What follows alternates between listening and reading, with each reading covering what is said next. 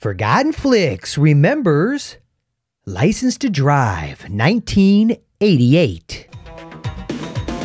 Meet the Andersons. Yes! They're all awaiting a big event. For your information, this is exactly what I ate when I was pregnant with all of you. But Les is excited about an even bigger event.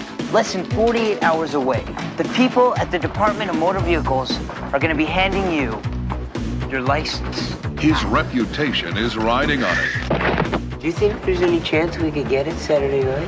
Not a chance in hell, Dean. The date of a lifetime depends on it. Mercedes Lane. But it doesn't look good. You failed. He failed? Honey, what is wrong with you? Something. Is this the end for Les Anderson? I thought that we had a date tonight. An innocent girl. Harmless drive. What could possibly go wrong? See, License to Whoa, Drive. hold on. You gotta show him the rest. Oh, okay. Les knew that he could regret it. This is it. I'm up. He knew he might be sorry. Aren't you drinking rather heavily? This Mercedes has a dead battery. Okay, do your breathing. But he did it anyway. There's nothing to worry about.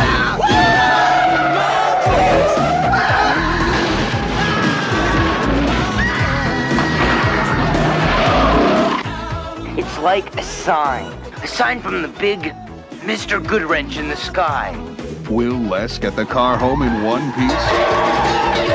Will his father leave Les in one piece? You are damn lucky your mother didn't go into labor tonight. I am in labor. What? License to Drive. Does it have a happy ending?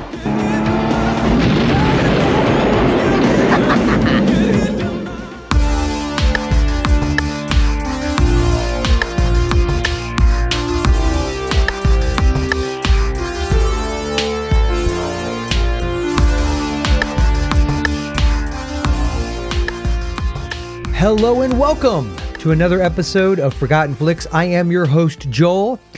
This episode is a little unusual. It's a bit of an experiment, actually. I had 4 separate guests join me for this episode, but they all joined me at different times. So I recorded them separately and I edited their answers together.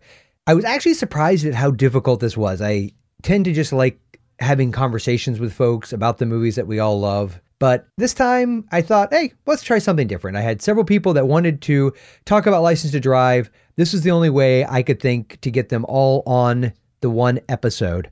I was joined in this episode by Dave, Heath, Doug, and Jesse. They all wanted to pipe in with their feelings on License to Drive.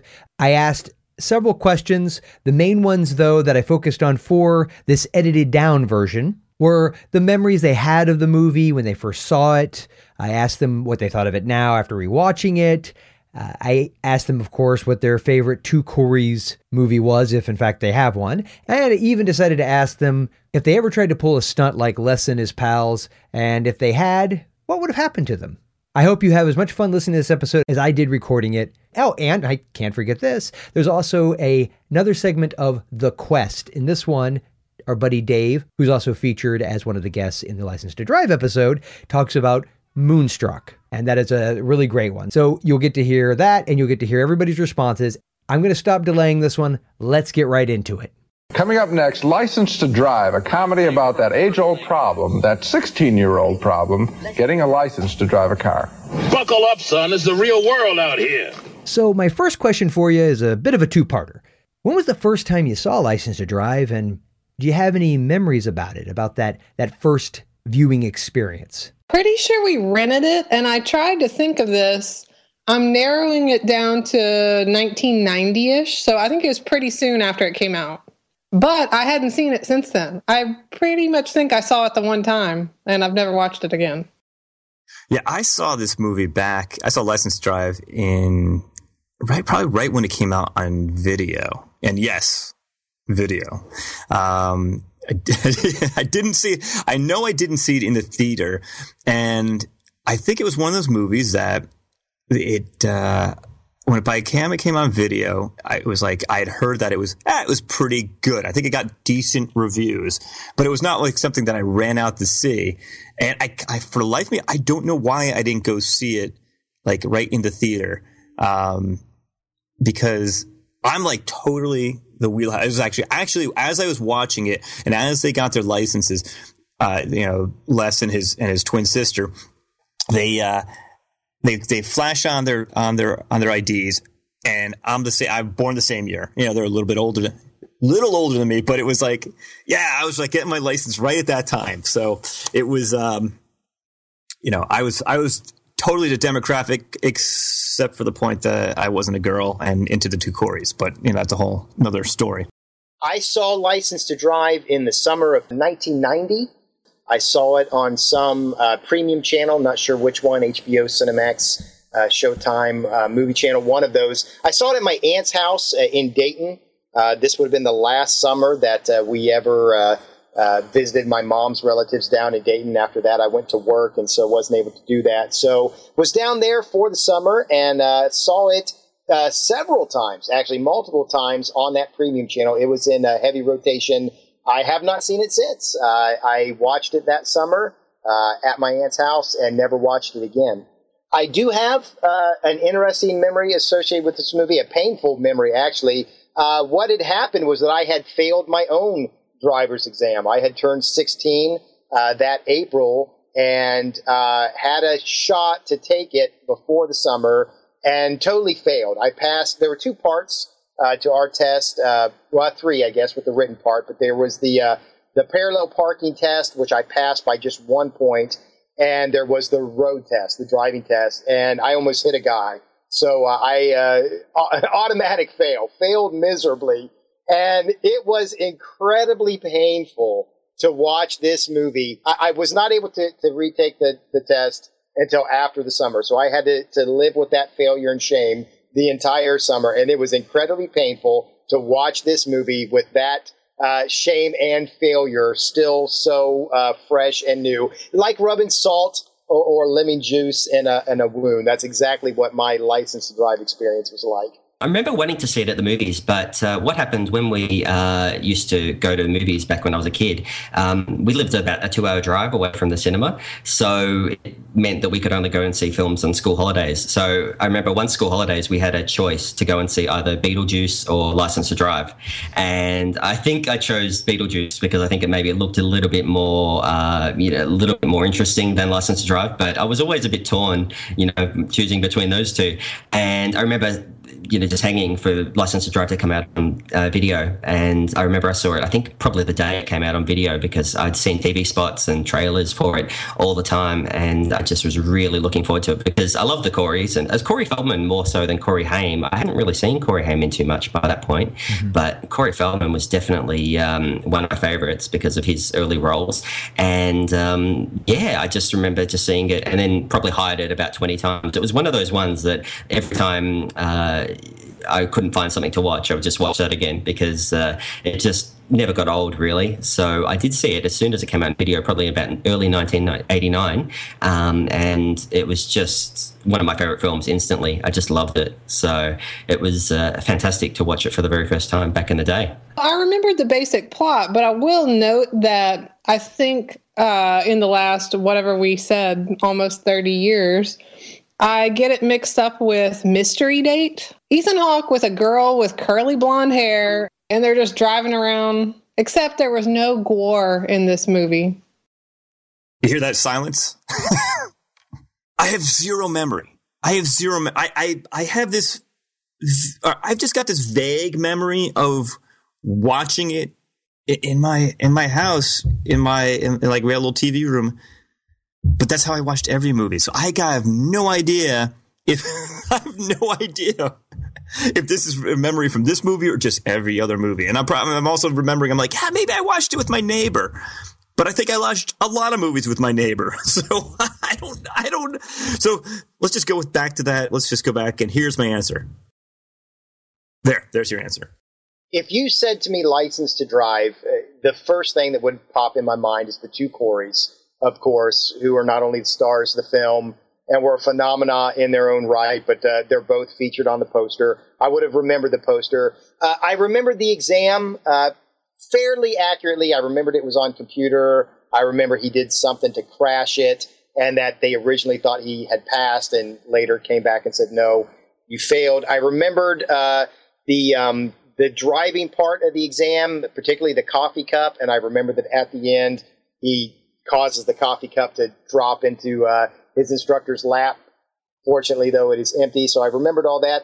Remembered that the car was destroyed, and I remember the final scene where Grandpa, his car is also destroyed, or the other car is destroyed. Those were my primary memories. I did remember more as I started to watch it, including the ending drive in reverse to the hospital, but that doesn't really count as it was kind of a provoked memory rather than a natural one.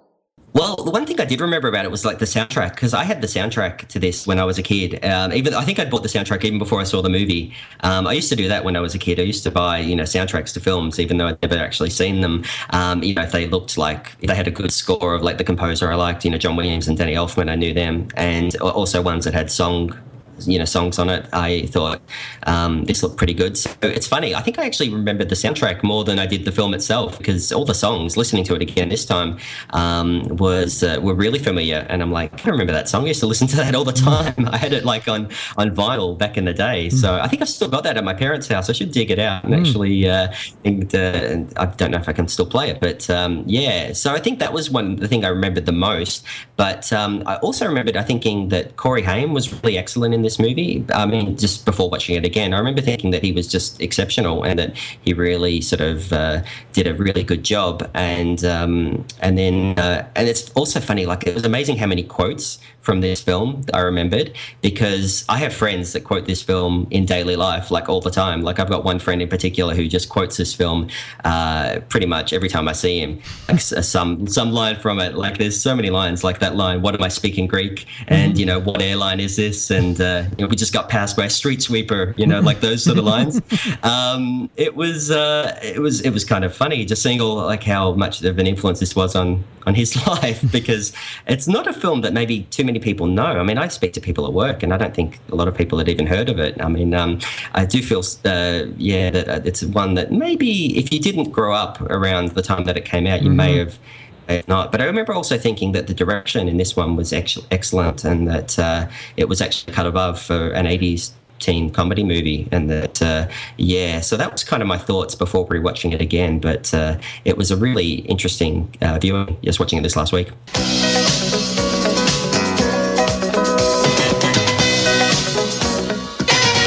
Hey everybody, it's Dave, and welcome back to The Quest. All right, so today we are going to talk about Moonstruck. I know, silence, right? You're thinking to yourself, what does Moonstruck have to do with License to Drive? Anyone get it? Anybody? No. Okay, so here's the deal. When I was watching License to Drive, all I could think of was like, holy hell, that's Heather Graham. That's a young Heather Graham, an incredibly young Heather Graham.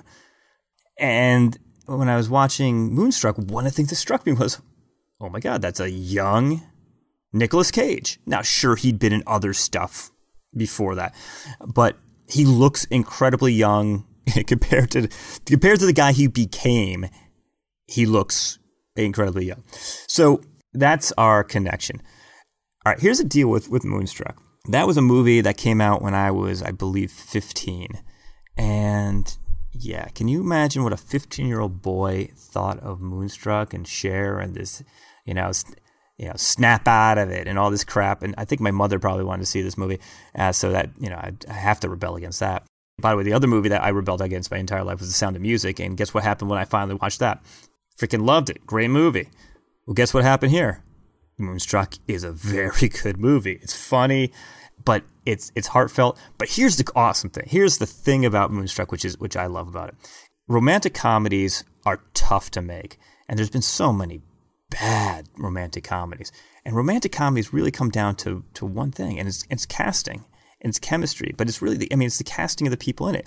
And this is a funky cast because you have a lot of great character actors, not like real great leads. I mean, even Cher is not your typical kind of leading lady. I mean, yeah, she made a lot of movies in the kind of mid 80s where she was a leading lady, but fast forward, she doesn't have that normal feeling. And Nicolas Cage is freaking crazy. The crazy Nicolas Cage, that quirky, strange Nicolas Cage is here, but before he became, I don't want to call him lazy, but because I'm not an actor, I can't judge. I don't judge acting that well, but you know what you get with Nicolas Cage now when you see the movie. You know all the things that he's going to go through. You know what he's going to do. So it's a that Nicolas Cage, and that's what makes it work, and that's what makes it different. And then you have, think about all the other people. You have Danny Aiello in there.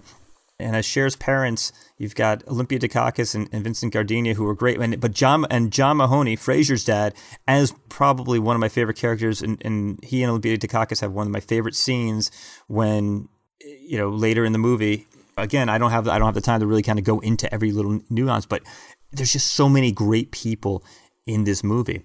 But what makes it fun, it's funny because it is sort of like an ugly duckling movie. And they do a good job of Cher's not all that attractive in the movie. And you're thinking well, Cher's never really attractive. Well, here, I'm going to say it. Cher was very attractive. And that shocked me too, how beautiful she actually was. Unfortunately, with all the plastic surgery and everything, it happens, but it kind of makes it kind of listen to my voice right now. It kind of makes me sad. What she did with her voice and Nicolas Cage did with his acting, it's not saying it's sad is probably the only thing I can possibly say. But this was kind of like a perfect moment for the two of them, and it's crazy. It's like it ticks off a lot of scenes. There's a scene at the opera which made me think, wow, this is exactly like Pretty Woman, which of course Pretty Woman came out a number of years later, but it was sort of that, because that was the scene where there was the transformation. It's kind of like when Julia Roberts came out in the red dress, Cher comes out and is shown as glamorous at this point.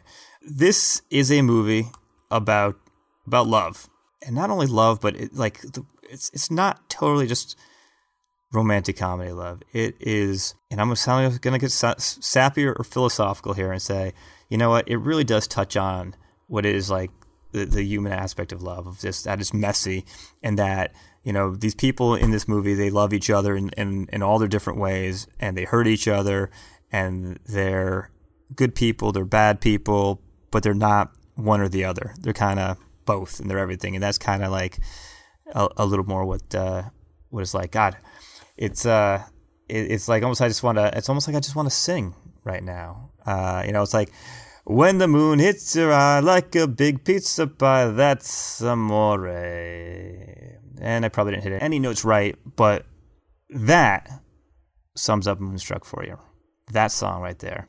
So I don't know if I would recommend, say, hey, grabbing someone that you love and watching this movie. It is a quirky, fun movie, and I gotta tell you, as I seem like I'm kind of rattling around in my brain about this, I've got my notes in front of me. I've got my thoughts in front of me, but it still was shocking to me that how much I actually like this movie. So what's the next movie going to be? I don't know. I don't know what the next movie is going to be.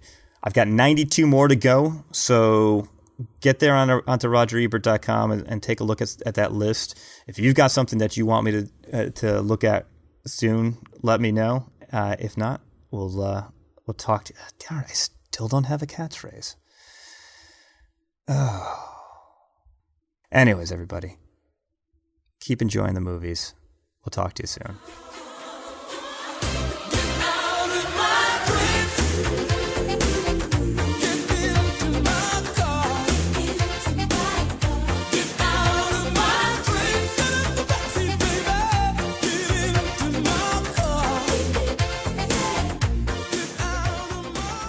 Okay, here's the next question.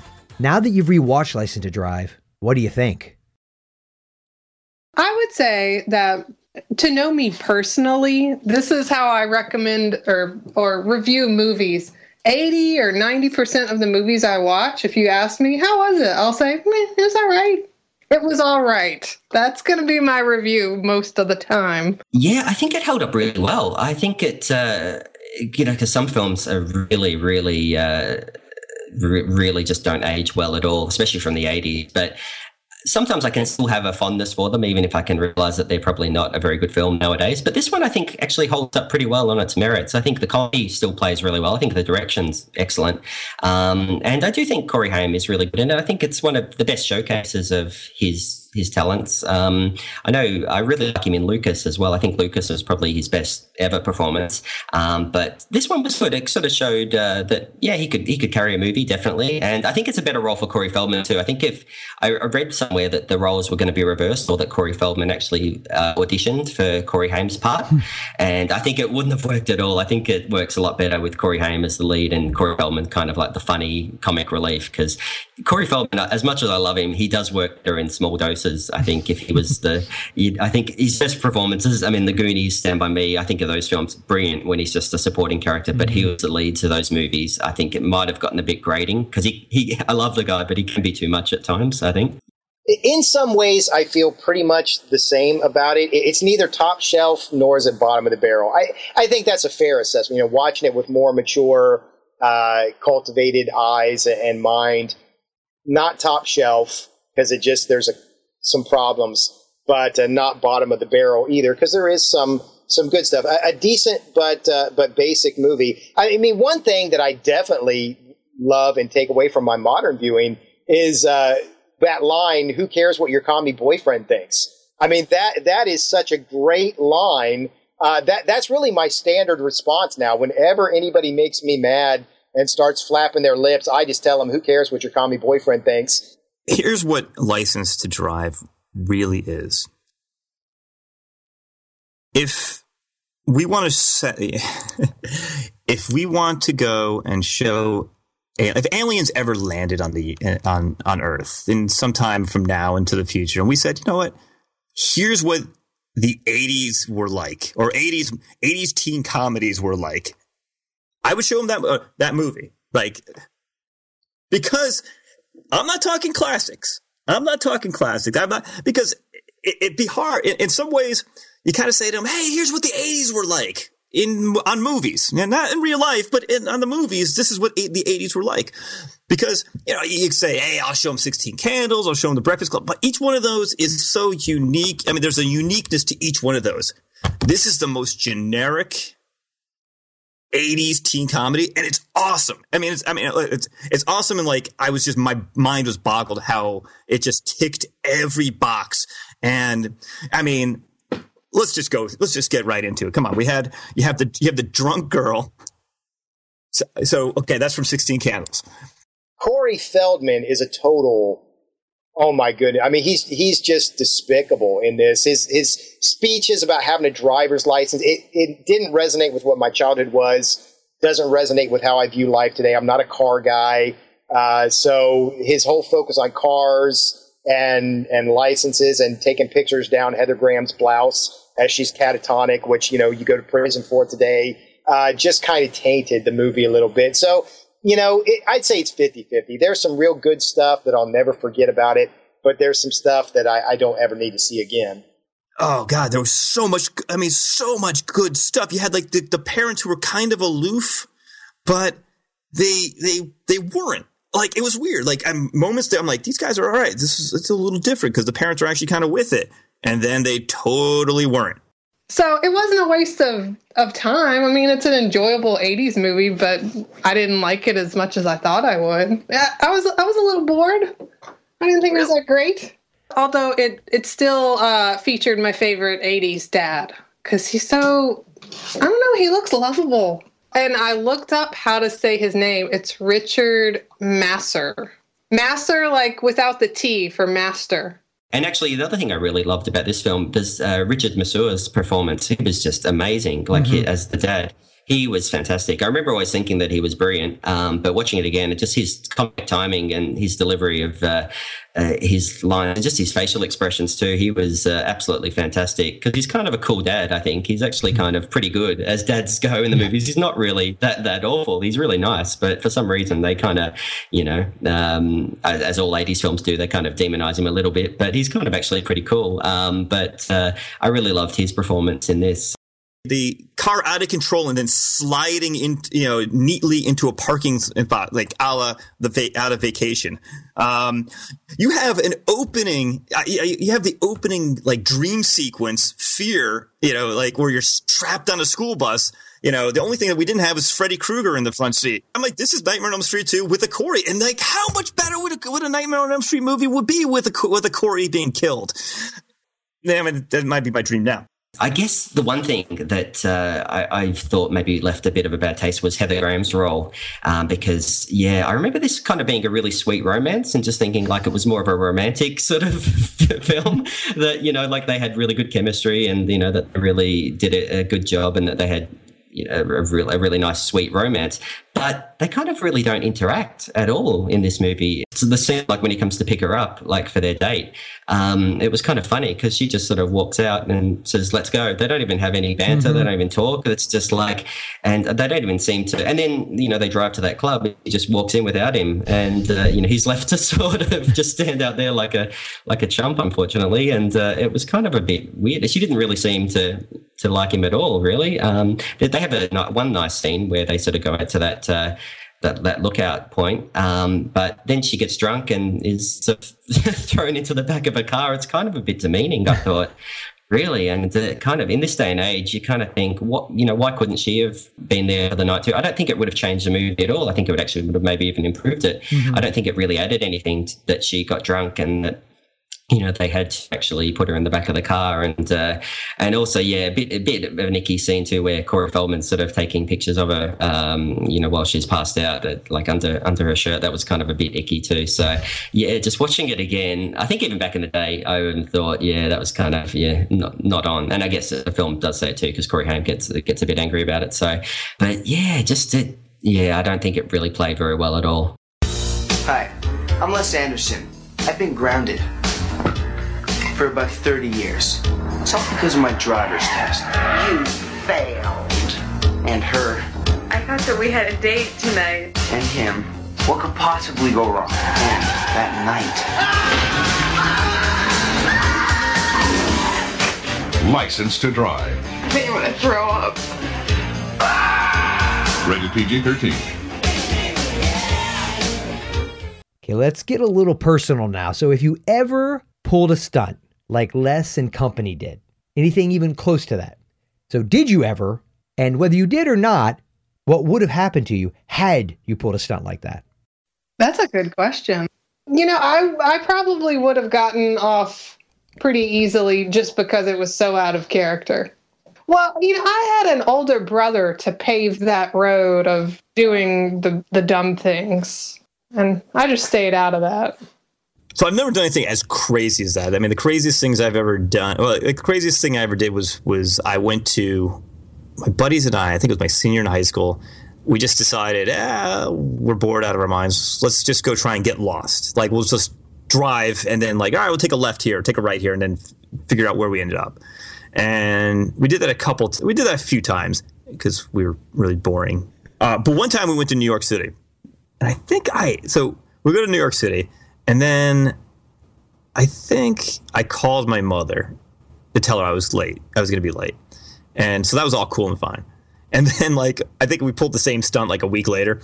I think we were probably graduated by now. I think that was the summer after senior high school. And I just kept it. And she was, this time I didn't call. And so I was way past curfew, and she was pissed about that.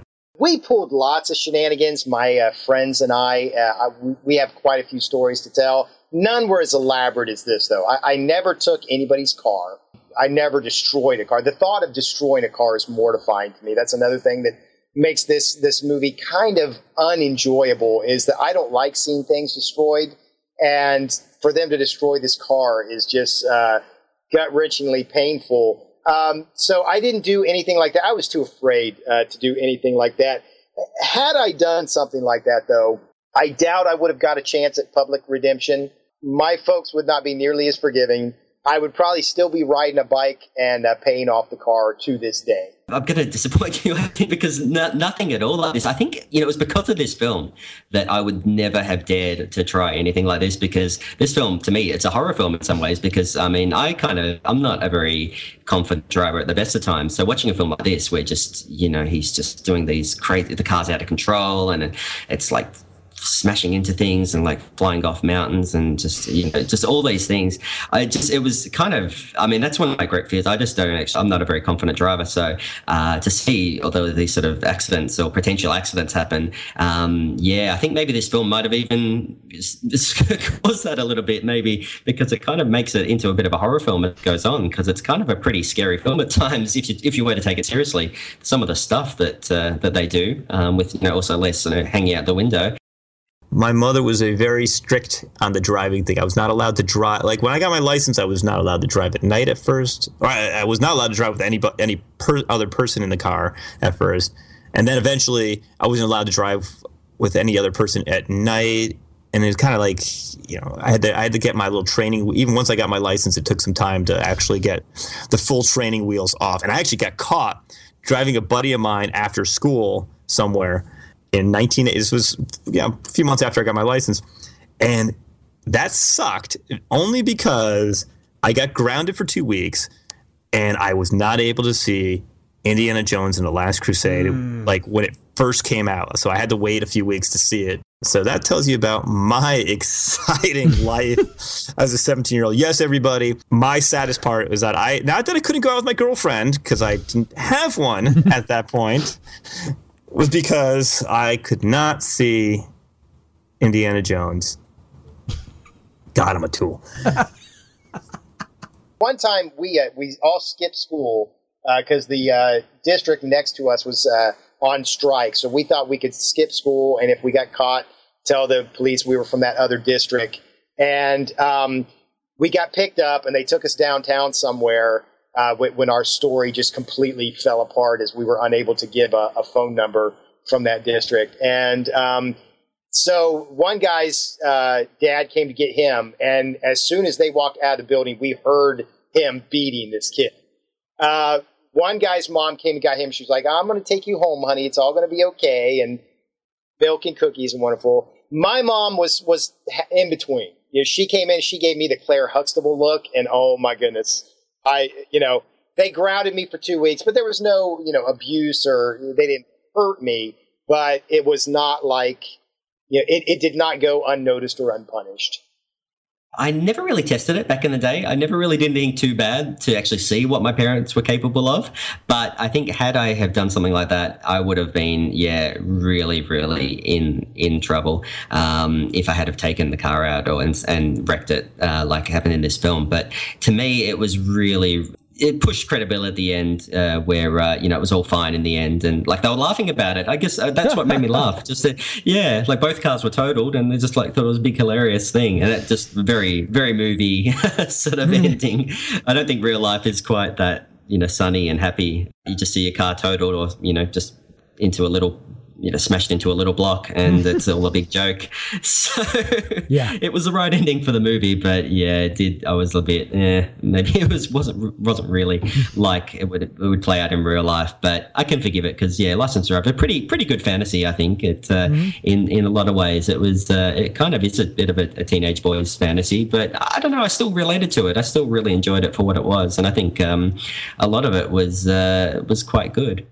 Just like Ferris Bueller, you would love to think that you could pull these things off. And in reality, you just can't. This is way too elaborate, to have been pulled off. It's great for a movie, but it doesn't come anything close to real life. So we'd never stolen a car. The only thing close involving a car was when I was about 13. Mom used to have me go start the car for her. We weren't in Florida. We were in Ohio. And you had to start your car 20 minutes before you left so that it was defrosted and warm and everything. And one day I decided to find out what the gears did. And I put it in reverse and it backed across the street. I didn't know how to stop it and finally went over a curb and stopped. And I went to tell Mom what had happened. And she said, stop joking around. I said, I'm not joking around. Please look out the window. And she did. And that was that. Guess what? Corey Haim and Corey Feldman are giving out their personal numbers. If you call 1-900-909-3700, you can listen to their private phone messages and get their personal number where you can leave them a message of your own. $2 the first minute, 45 cents each additional minute. Ask your parents before you call. 1-900-909-3700. If you call me right now, I'll give you my private number. You call that number, and you'll hear a recording, and I'll give you my personal number if you call that, and we'll wrap. Okay, now the final question. What is your favorite Two Coreys motion picture? I went back and I looked at just a list of movies that they were together in. I've certainly watched The Lost Boys countless times, but all the other ones, I either haven't seen them, but none of them touch Lost Boys. I haven't seen all of Dream a Little Dream. And then I think the other stuff was like less noteworthy. Of all their movies, I think this one is the most fun. I think, though, that I have to say The Lost Boys is my favorite. I mean, if I don't say that, somebody's going to blanket beat me or something. So I definitely have to say The Lost Boys is my favorite. Dream a Little Dream just annoys me. I don't understand it very well. It seems kind of sad and desperate. It's, Ferris Bueller gone bad kind of to me. So definitely not Dream a Little Dream. Those are the only three I really know, though. I know that Corey Haim appeared, at the end of Lost Boys 2, I think. There's a little cameo with him. I think it's in the deleted scenes or alternate ending that you get a cameo of Haim in Vamp. So he's been turned. He's a vampire, and he tells, the frog that he's coming after him. But he wasn't the same person that he was. I'll just put it that way. And it's kind of obvious on camera, and it just... that was kind of, but I know they were in some other much less notable films that there is a Wikipedia page on them, and I saw the list of films they did together. I didn't recognize there's one with Nicole Eggert, I think. So even though their best movie that they were both in was Lost Boys, I won't call this my favorite movie, but the movie I was probably the only Corey movie I was ever excited about was seeing Blown Away, which I think was straight to video. But the thing was, for me, it was Nicole Eggert was in it. Oh, and she was like my Alyssa Milano. She was one of my Alyssa Milanos. It's like, she was ever since she was on Charles in Charge. Like, I love that girl. Like, she was like one of those girls.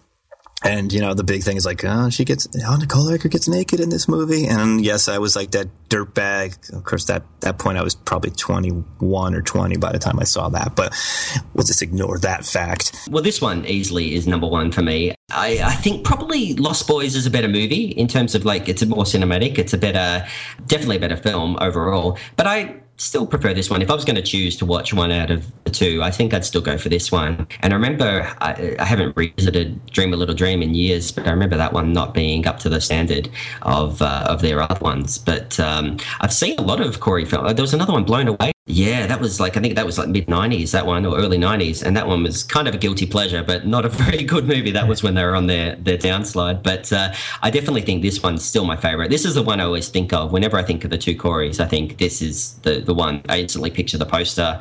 And I think this one has a good chemistry with them. I think it uses them in the right way. It has, Corey Haim as the lead and Corey Feldman in a smaller role. So I think it definitely is the best of all the ones that I've ever seen.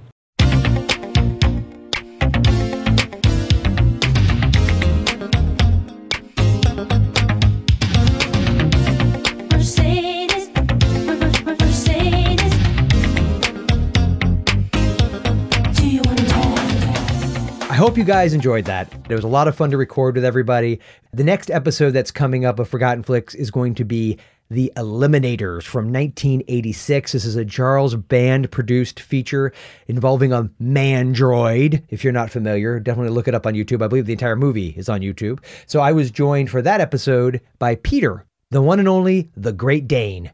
So in a couple weeks, I'll be bringing that to you. One of my intentions is to start getting back to doing an episode a week. And as I found out, putting together this License to Drive episode, the format of editing everybody together probably is not conducive to making that happen. So there'll definitely be more episodes in the original format of me and another individual talking about a movie. And I like the idea of peppering other things through, like Dave's The Quest segments or any other reviews like I had from Jay of the Dead for the Brainstorm episode. Anything like that may also be peppered through, but the bulk of the episodes will be more of the back and forth conversation. So until next time, remember, at Forgotten Flix, we're talking about the movies you grew up with.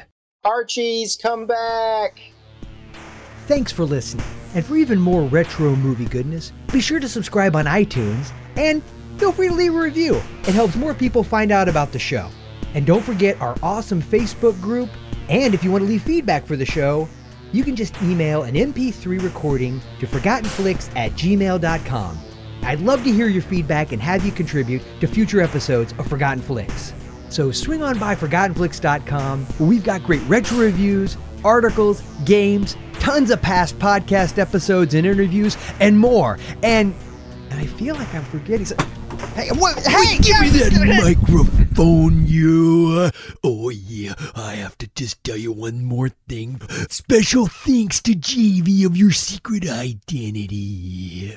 Check out Killer Rock Music at yoursecretidentity.com. Oh, yeah. I know I'm screaming all this, but JV sent it all in caps, so I guess I have to scream it then, brother. Yeah.